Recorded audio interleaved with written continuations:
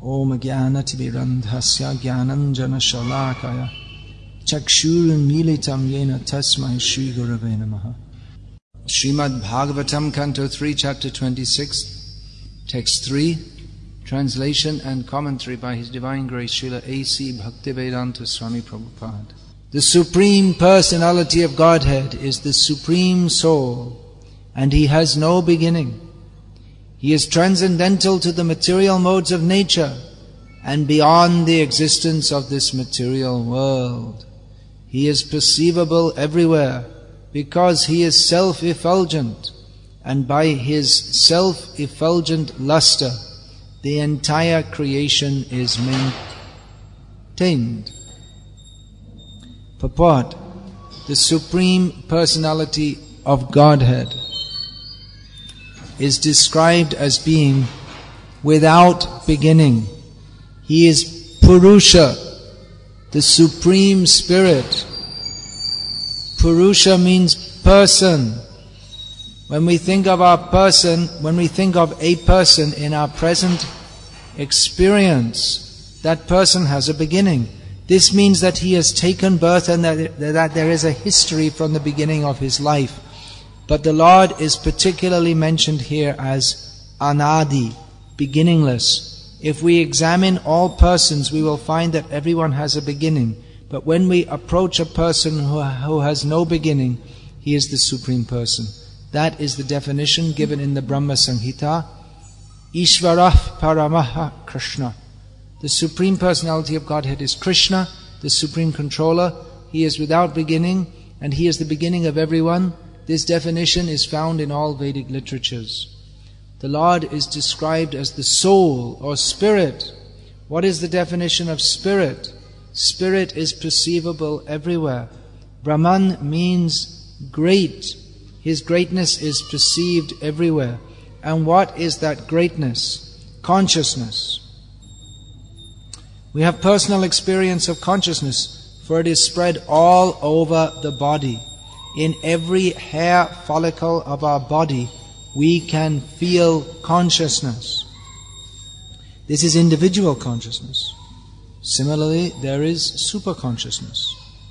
The example can be given of a small light and the sunlight. The sunlight is perceived everywhere, even within the room or in the sky, but the small light is experienced within a specific limit. Similarly, our consciousness is perceived within the limit of our particular body, but the superconsciousness or the existence of God is perceived everywhere. He is present everywhere by His energy. It is stated in the Vishnu Purana that whatever we find anywhere and everywhere is the distribution of the energy of the Supreme Lord.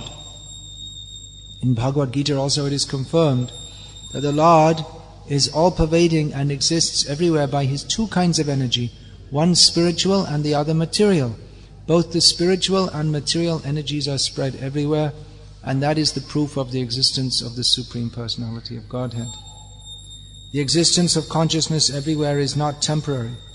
It is without beginning, and because it is without beginning, it is also without end. The theory that consciousness develops at a certain stage of material combination is not accepted herein, for the consciousness which exists everywhere is said to be without beginning. The materialistic or atheistic theory stating that there is no soul, that there is no God, and that consciousness is the result of a combination of matter is not acceptable. Matter is not beginningless, it has a beginning. As this material body has a beginning, the universal body does also. And as our material body has begun on the basis of our soul, the entire gigantic universal body has begun on the basis of the Supreme Soul. The Vedanta Sutra says, Janmadhyasya, this entire material exhibition, its creation, its growth, its maintenance and its dissolution, is an emanation from the Supreme Person. In Bhagavad Gita also the Lord says, I am the beginning, the source of birth of everything. The Supreme Personality of Godhead is described here. He is not a temporary person, nor does he have a beginning. He is without a cause, and he is the cause of all causes. Paraha means transcendental, beyond the creative energy. The Lord is the creator of the creative energy. We can see that there is a creative energy in the material world, but he is not under this energy. He is Prakriti Paraha, beyond this energy. He is not subjected to the threefold miseries created by the material energy because he is beyond it. The modes of material nature do not touch him. It is explained here, Swayang Jyotihi. He is light himself.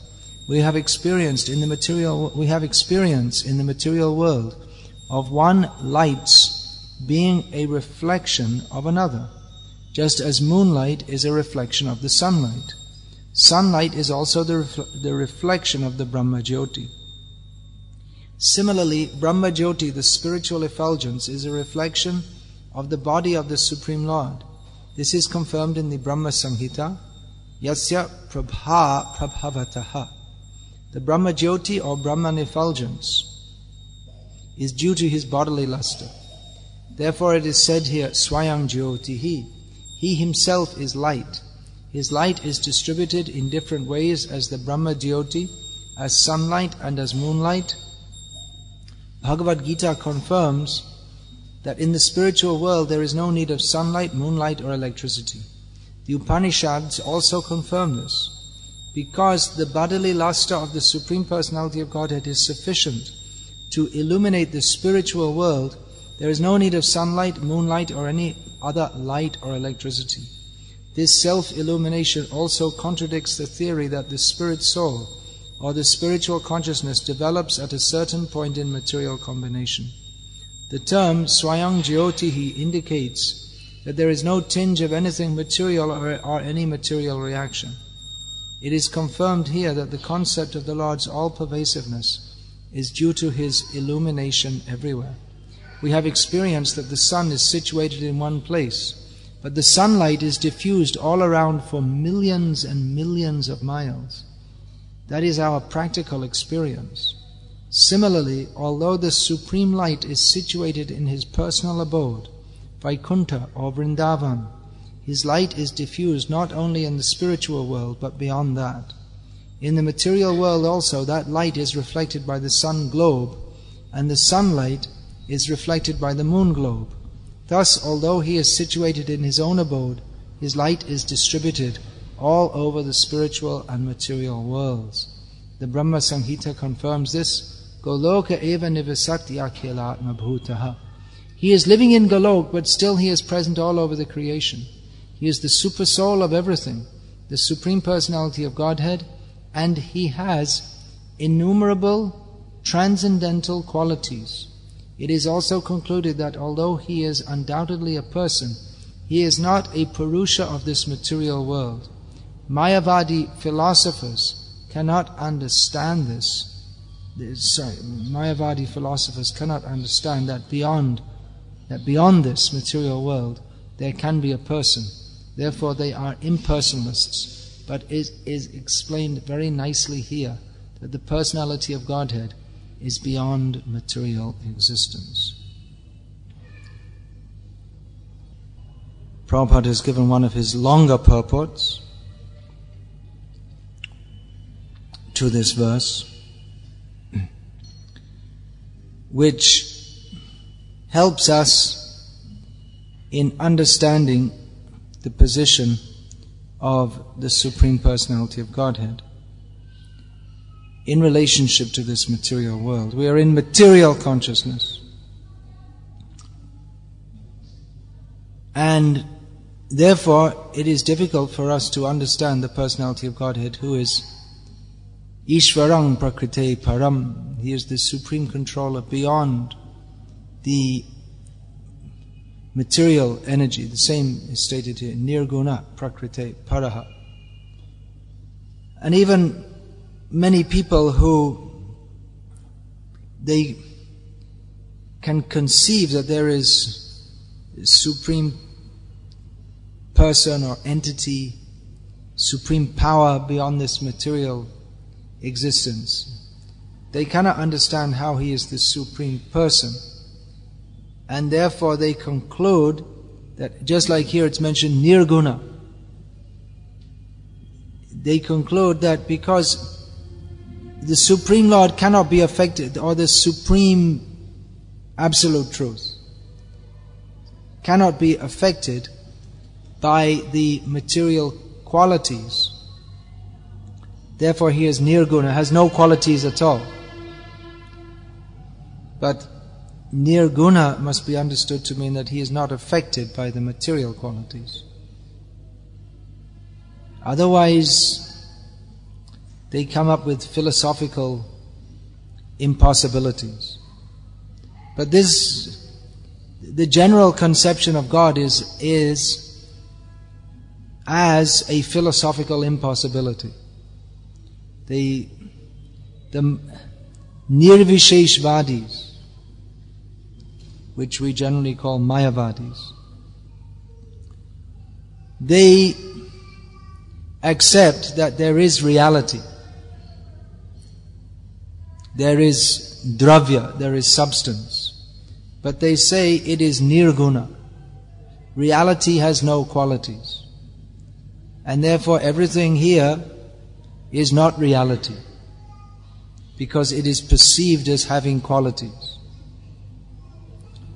And the Buddhists, they have an even more strange theory, that there is no dravya, there is no substance whatsoever, nothing exists, but there is guna.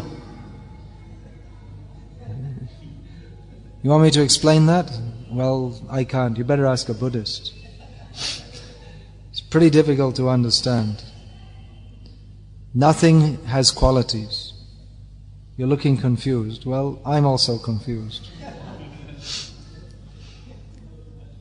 I remember many years ago, the first section of Chaitanya Charitamrita that Prabhupada published was chapter 7 of Adi Lila, Lord Chaitanya in 5 features, which has some description of the Mayavadi philosophy in the purports, and Chaitanya Mahaprabhu's rebuttal of that. So I was going through that when I was newly in the movement, and I was asking a senior devotee, what's this all about? I can't follow it, I can't understand it. He said that, well, a devotee said to Prabhupada, Prabhupada, I can't understand this Mayavadi philosophy. Prabhupada said, that's good. If you can understand it, you'll be in trouble. It doesn't make any sense. But it seems to make sense. I mean, they have the Mayavadis, beginning with the Mayavadi Acharya, Shankaracharya, has made a huge body of literature, so much philosophy, to describe how everything is an illusion. So they've made so much description. And the Buddhists also, they have so much philosophy in Buddhism to describe how everything is nothing. And they'll fight amongst themselves, the Buddhists, that nothing is like this, no, it's like that. It's all nothing, but it's nothing like, it's this kind of nothing and not that kind of nothing. So if we engage in actually, where's the philosophical discussion? Who is there to discuss all these things nowadays? But if we take away all the fancy terms they use and all the complex philosophical discussions, we'll find that actually what the Mayavadis are saying is all nonsense. And some of our Vaishnava acharyas, they did that. Vadiraja, particular. He reduced all the Mayavadi arguments to their bare essentials and showed that they're ridiculous. And Prabhupada and all the Vaishnava acharyas since that time have been using these arguments, just like to say that, well, if you say that the jiva is the absolute truth, then how come he's in Maya? Then Maya is greater than the absolute truth. Or if everything is one, then how is there Maya? Or if you say that the jiva by knowledge becomes liberated, and then they're all one, so all should become liberated all at once. Prabhupada, he used to use words like nonsense, which is actually they don't deserve so much discussion. So you can just take it all and throw it in the trash bin. You ever do that? You go in people's houses and you see books by all these different swamis and they're very respectful, and you say, "You'd like me to do something to bless your family?" "Yes, Swamiji." "You won't, whatever it is, you won't object?" No. And then you take all their Mayavadi books and say, "I'd like to take these books with me." And then you burn them, or the best thing is to burn them and cook some chapatis on top. That way the Mayavadis can do some seva, because you have to offer the chapati to Krishna. People, they are attracted.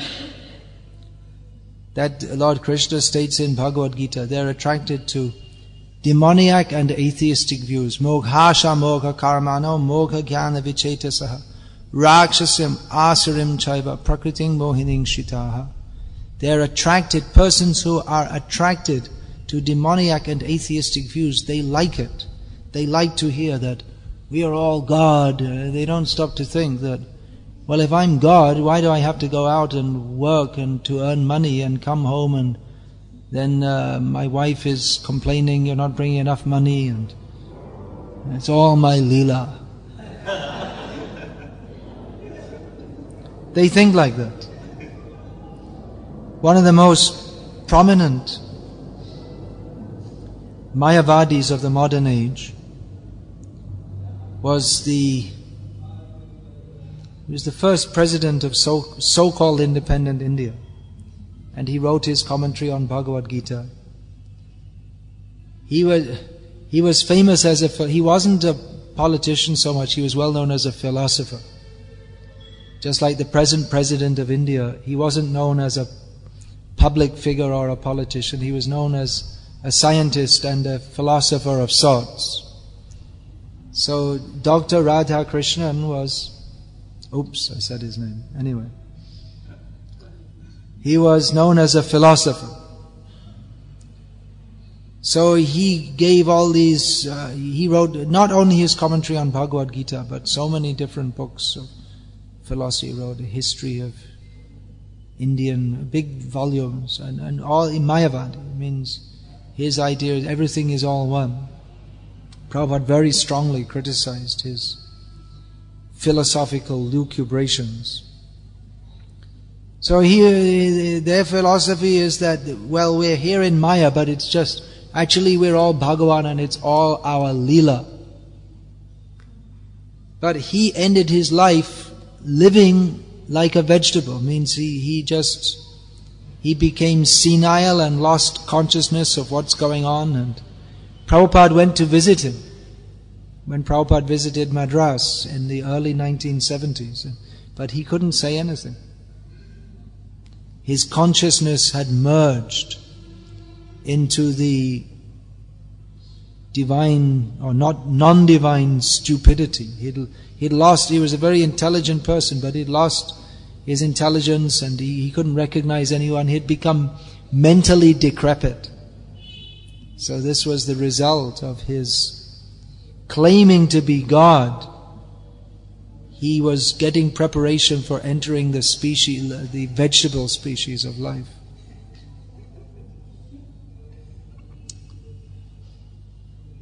He was a philosopher, no doubt, but with demoniac propensity. So the Bhagavatam here, Bhagavatam means it's the commentary of the Vedanta Sutra, which clearly, actually Vedanta Sutra is clear, but because our consciousness is unclear, if we read the Shastra, we don't find Krishna. Krishna is everywhere. But we don't see Krishna because our consciousness is not clear. Here in this verse, it's stated that the Supreme Lord can be perceived everywhere. We say, why don't we see Him? Because we are blind. Otherwise, we should be able to see Krishna everywhere. Krishna, in this verse, Prabhupada describes this Swayam Jyoti. He is self-effulgent, so whatever light we see, Prabhasmi Shashi Surya Yaho, the light of the sun and the moon, that is Krishna. We should be able to see Krishna everywhere and at all times. But we don't see Krishna because our consciousness is not clear. Otherwise, everything, in everything, we should be able to recognize Krishna's presence. Nowadays, people are very educated, but their education covers their seeing Krishna. Otherwise, a simple-minded person, who people think is unintelligent, they can very easily understand. You explain that everything is the manifestation of God's energy. They can accept. But when you become educated, they explain differently that this energy is coming from that and the interaction of atoms and waves and molecules and they think there's no need to see God. So the so-called less intelligent person who's more intelligent, then by seeing material nature, he sees Krishna everywhere. And when you become so-called educated, then seeing material nature, you presume that there is no God anywhere. So this is the result of modern education, or atheistic education. By their great intelligence, they increase their foolishness. They start off with the premise that asatyam apratishtam te jagadahur anishwaram. There's no God in control. They start, this is their premise. That there's no God in control. There's no basis of the universe. It just exists. And they think this is scientific because science means that we accept which we can perceive, which we can prove. And we didn't find God in our test tube yet. There's no evidence of any God. There's such fools. It's so stupid. And they give each other PhDs and Nobel Prizes. It's one donkey decorating another donkey, that's all. It's so foolish that we cannot see God, therefore He does. There's no scientific proof of it. You damn fool idiots. Of course you can't see Him because He's not perceivable by any material means. If He was perceivable by material means, then He wouldn't be God, you fools. We say, well, we couldn't see Him. Of course you can't see Him. You never will see Him in your test tube or in your thinking and working out mathematically, trying to work out what's the origin of the creation. You'll never find Him. It's not possible. If you could find God by such a method, then He wouldn't be God, because by definition He is Ishvaram Prakrite Param. If He's subject to your test tubes and your Bunsen burners, then how is He God? But because they have the demoniac way of thinking that everything I should understand, everything I should be able to understand. Otherwise, we can't accept it. But what is our insignificance? This we should first try to understand. Before you study physics, we don't say stop. You study, but first, before studying physics, biology, chemistry, engineering, all these things, first of all study, who are we? How insignificant we are. They should understand, astrophysicists, at least they should understand, how tiny our position is in the universe, as Prabhupada points out here. The light of the sun reaches us from millions of... You see that there? You see this light of the sun shining on the floor? That comes from millions of miles away. We should consider how insignificant we are. But we're thinking, oh, I'm so important. And I have declared that there is no God. So, there's no God. That's the proof. I said. So foolish. So this scientific knowledge, so-called scientific knowledge, is very prominent in the world today. I was saying Bhagavatam is commentary on Vedanta Sutra. So we may not recognize it, but the statements in here and in the purport the Prabhupada has given, they're actually following on from the thesis of Vedanta Sutra. Because Vedanta Sutra is Vyasadev's establishing Vedyam Vastavamatra Vastu, the actual subject matter of the Vedas, in opposition to the various materialistic philosophers who have misinterpreted the Vedas. So there are different philosophers. There are persons who say that material nature is eternal, there's no beginning and there's no end.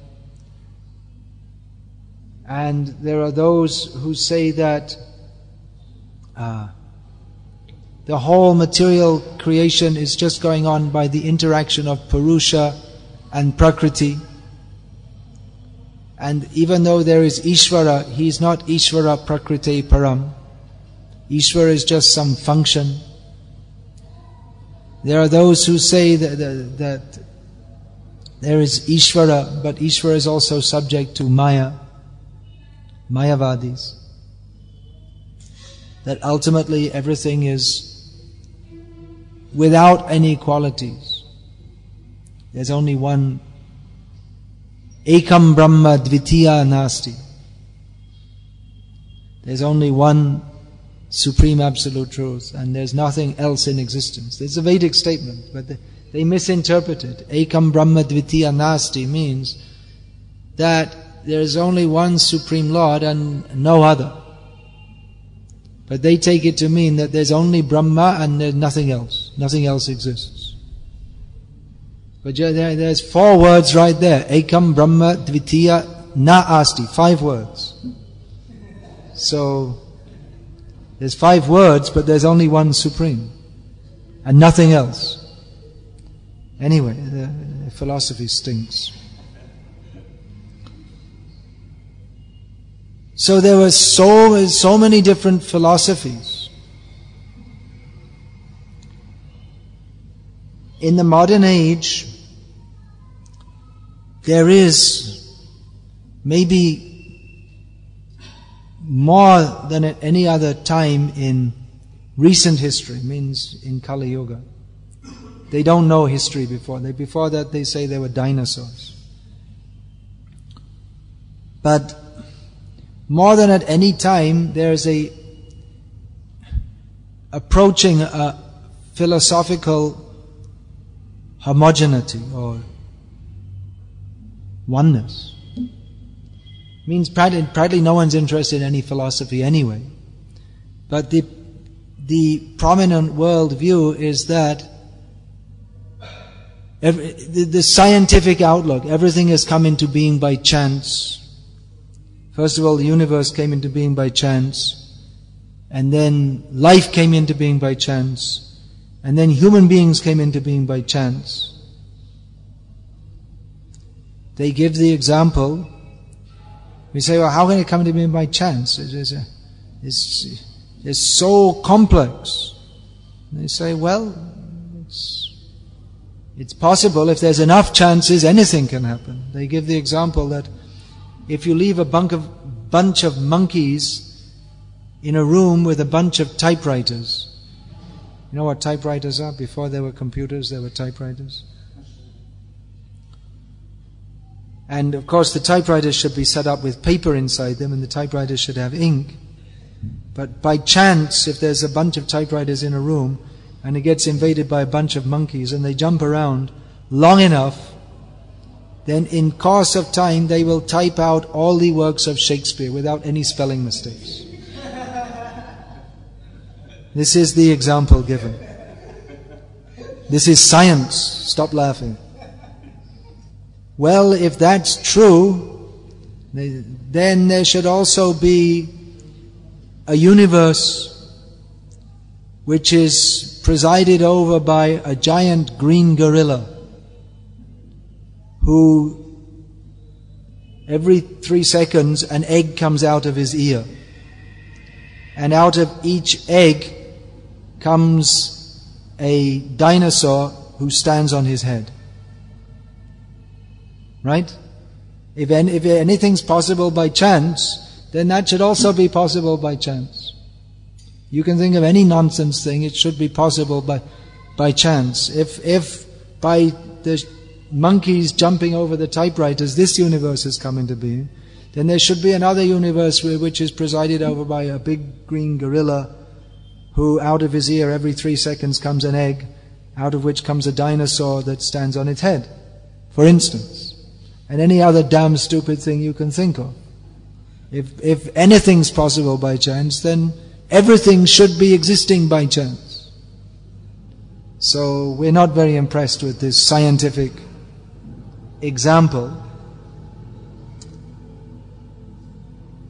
We're impressed with Vyasadev's delineating the absolute truth, and we're impressed with Prabhupada presenting that. This morning I was listening to Prabhupada so many times was saying how we should show how these scientists, they're just bluffing and cheating. So I was thinking this Life Comes From Life, this book is so wonderful. How Prabhupada in very clear language, very clearly, he points out all the fallacies of the so-called scientific hypothesis. Actually, at the present time, it's a major cultural issue in the Western world, especially in America, how semi-theistic, or to be more straightforward, Christian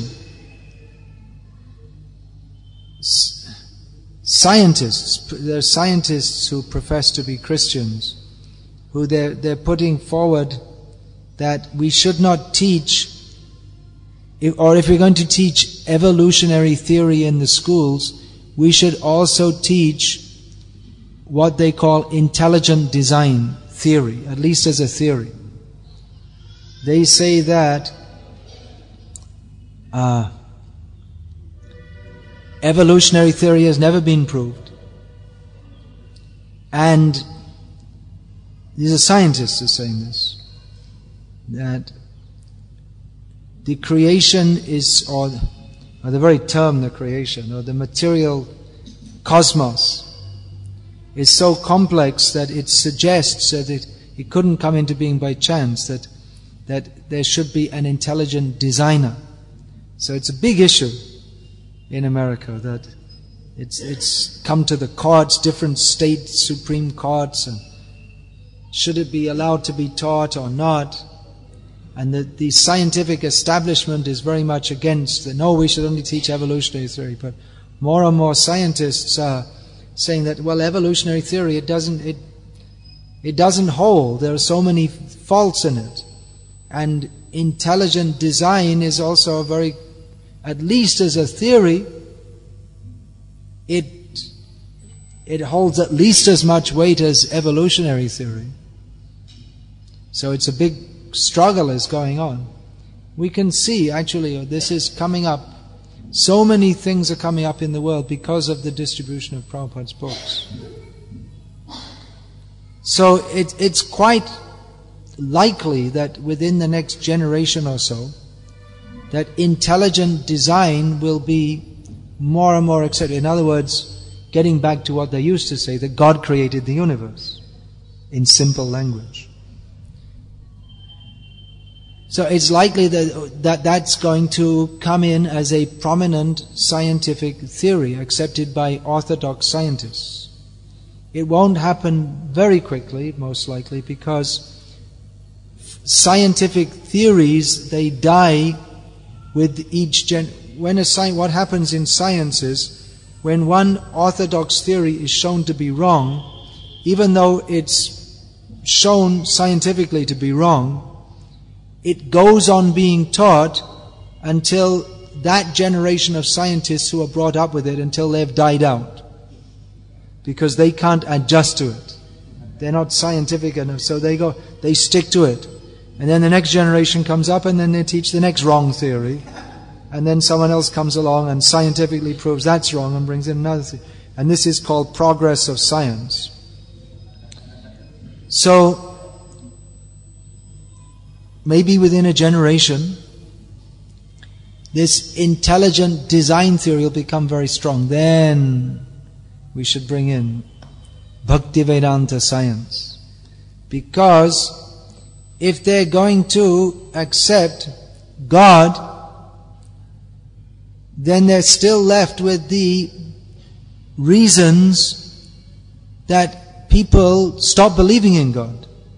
Is that the Western worldview or the Western ideas of God, I mean, they don't have any real theology. You say God and that's all. Love God. Who is He? Don't know. Where does He live? Don't know.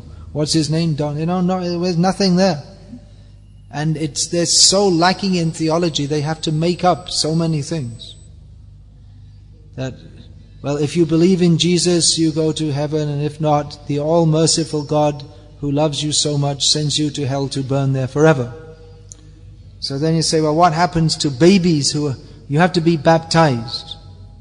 And what happens to babies? They die before they get baptized. So they made up a place called limbo, where you're stuck.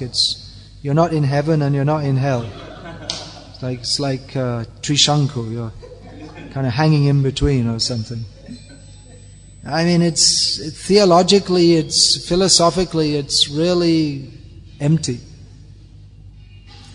I mean, I was brought up in Christianity. By about the age of 12, I realized that no intelligent person can accept it. It's just, as soon as you start asking any questions, they say, don't ask questions. Just believe what's in the Bible, that's all. Well, why should you believe it? And even in Genesis itself, it says there are such contradictory statements that even the Catholic Church has come up with statements now that you shouldn't believe everything in the Bible. So they also say that the Catholic Church has come out very strongly against this intelligent design theory. They're supporting evolution. The Catholic Church has got the idea that, well, God, He just throws out the garbage one day, and then it all has a big bang, and then by chance it evolves evolutionary. And then God comes back and looks at it and says, okay. And then He jumps down into the world and gets killed on the cross, and then, I don't know. I don't know if they thought about it too much. They don't seem to have very good theology. But the Catholic Church, they're against intelligent design theory, and the Protestants are for it, and it's a big confusion. So the thing is that if people are going to believe in God, they're going to want to know more about Him. Theologically, Christianity is empty. So Vedanta gives knowledge. What is the nature of God? Who is He? What does He do? How does He interact with this material world? It's all described here. So devotees are meant to be theologians, to understand the science of God, Bhagavat Tattva Vijnanam, to know this, to present this, to give factual knowledge of the personality of Godhead. Not just that you believe, but that Supreme Person has given us intelligence by which we can understand Him to some extent. So to just believe, that is unscientific, but Krishna doesn't teach anything unscientific. Jnanam teham savijnanam idang vakshyami asheshataha.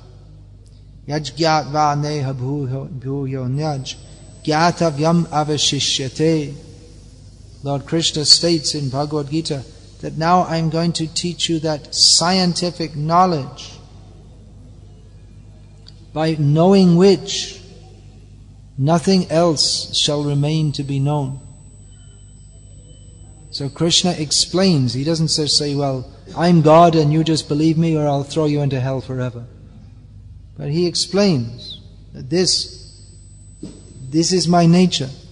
How is he to be understood? How are we covered by illusion? Who is the supreme absolute person? What is our relationship with him? Why we don't perceive him now? Being covered. Tribhir gunamaya bhavaya. We are covered by the three modes of material nature. How we can become free from that influence. Everything is explained scientifically. Science is not something invented by all these Copernicus, Galileo and Newton and all these people.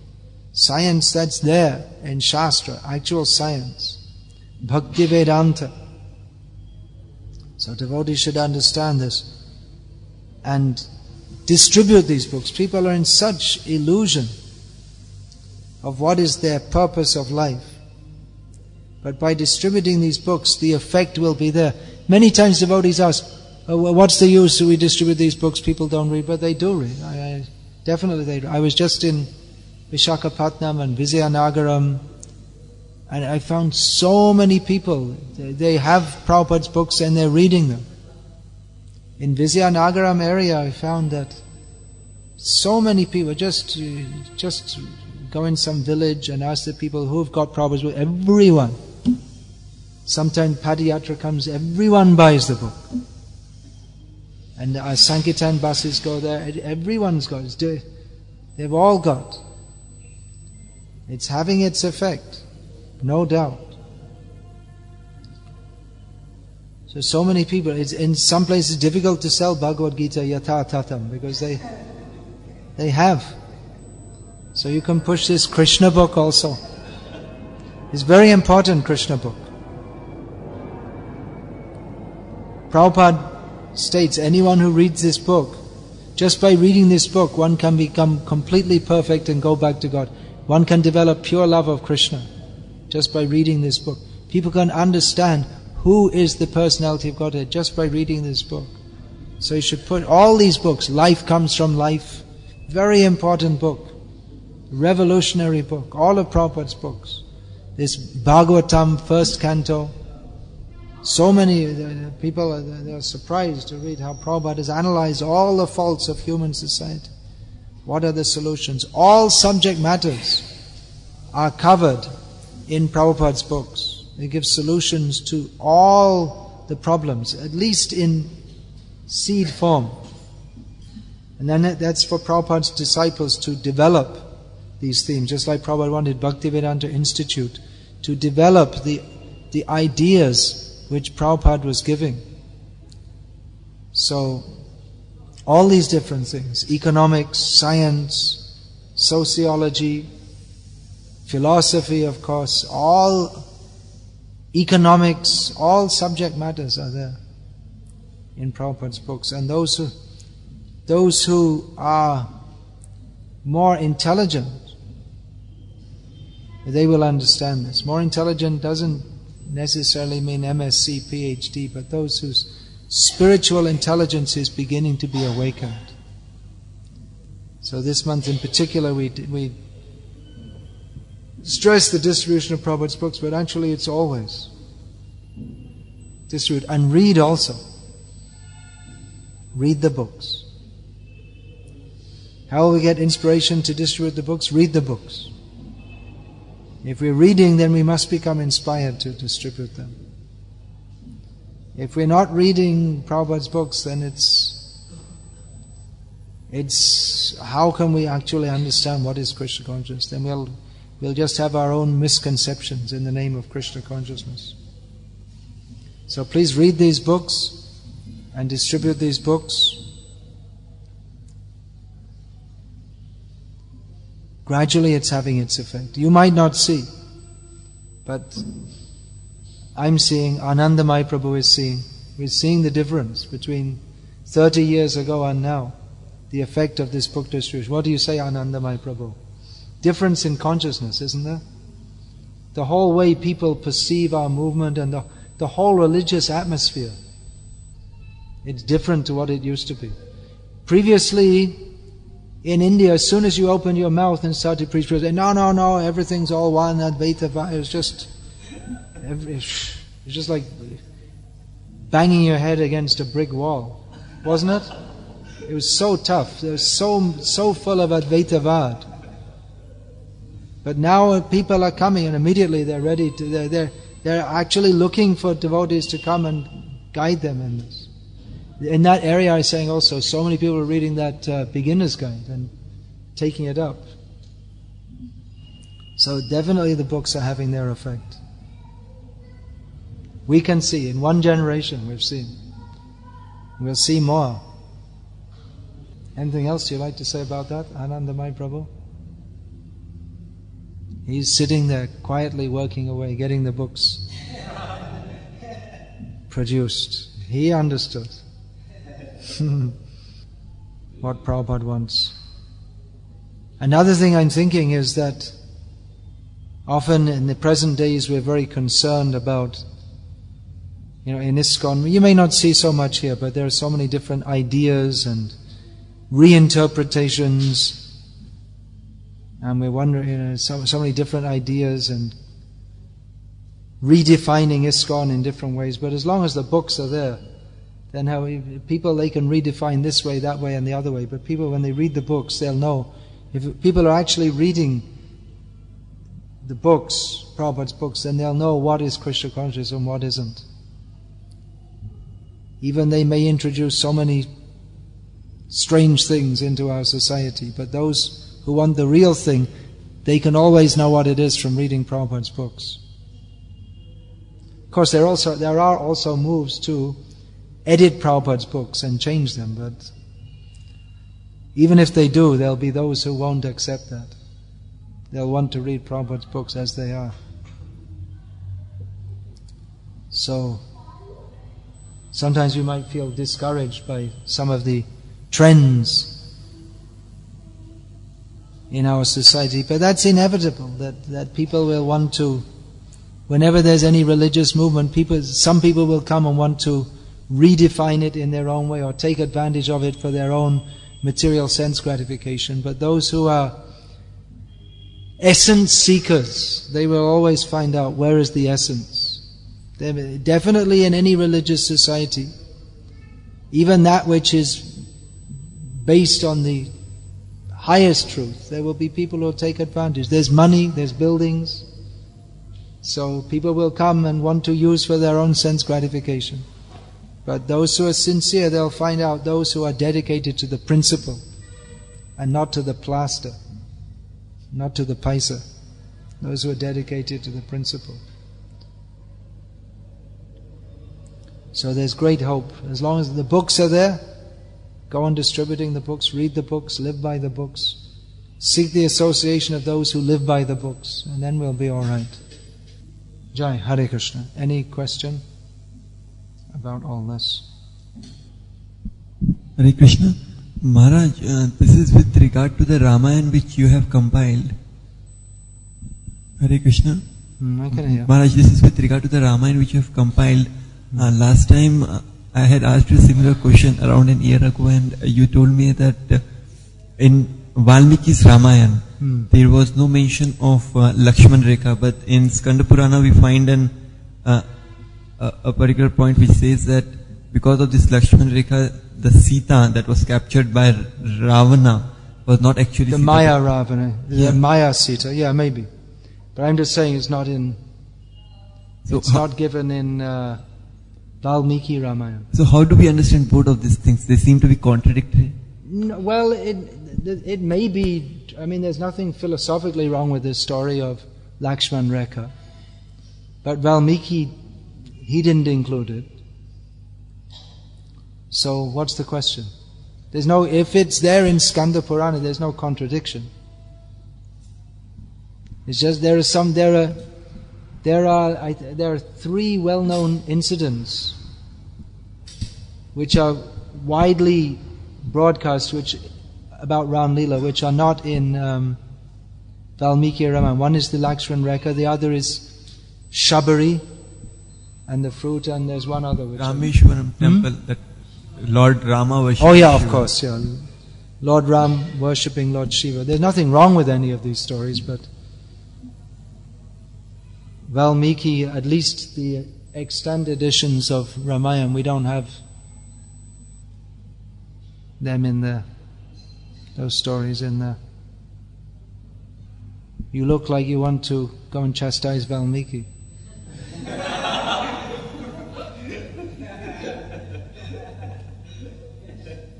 You have some confusion? Maharaj, because if we do not take this point into consideration, then I get a doubt that when Lord Rama was performing his The thing is, you see, people pull quote out of Skanda Purana, this, that. We have to understand that the Puranas are also meant for different classes of people. Not everything is meant for everyone. Or even what's in Shastra, our Vaishnava Acharyas, they'll also quote Skanda Purana or Shiva Purana, they may quote also, but everything has to be understood from the perspective of Krishna. What is the purpose of Shastra? So in Shastra there are also some things which are not Siddhanta. They may be against Siddhanta. Just like or they have to be understood very carefully. Just like this, our acharyas have said that they are for the purpose of asura vimohanam, for bewildering the demons. So the stories of the queens being kidnapped, the white hair and the black hair of Mahavishnu becoming Balaram and Krishna. So these are there, Krishna dying, being killed. So these are there. One purpose is to bewilder the demons. Although if understood through the acharyas, they can be properly understood. There's no problem, just like Lord Rama is worshipping Lord Shiva, there's no problem. Philosophically, there's no problem in that. If it's understood from the point of view of Leela. Lord Krishna used to worship Lord Shiva also. But that doesn't change the absolute fact that Lord Shiva is a devotee of Lord Krishna. That Lord Krishna's position is always superior to that of Lord Shiva. That doesn't change. Lord Krishna, he washed the feet of Sudama. But that doesn't mean that Sudama is... Krishna may consider him superior, but Sudama is not the substantive principle of reality. Krishna is. So everything has to be understood very carefully. We should understand carefully. Siddhanta baliya chitte na karaha alash eha hoite Krishna lage sudiramanash. We should not be lazy in understanding Siddhanta. By understanding Siddhanta, our mind becomes very strongly attached to Krishna. And on the other hand, Siddhanta alashjun anartha totcharana. If we're lazy in the matter of understanding Siddhanta, then we cannot give up anarthas. We cannot throw them off. All these anarthas, kam, krodh, lobh, moha, material attachment, they all spring from the misconception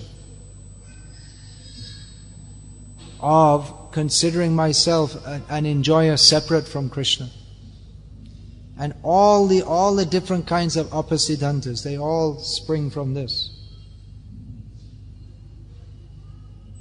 So we should understand carefully.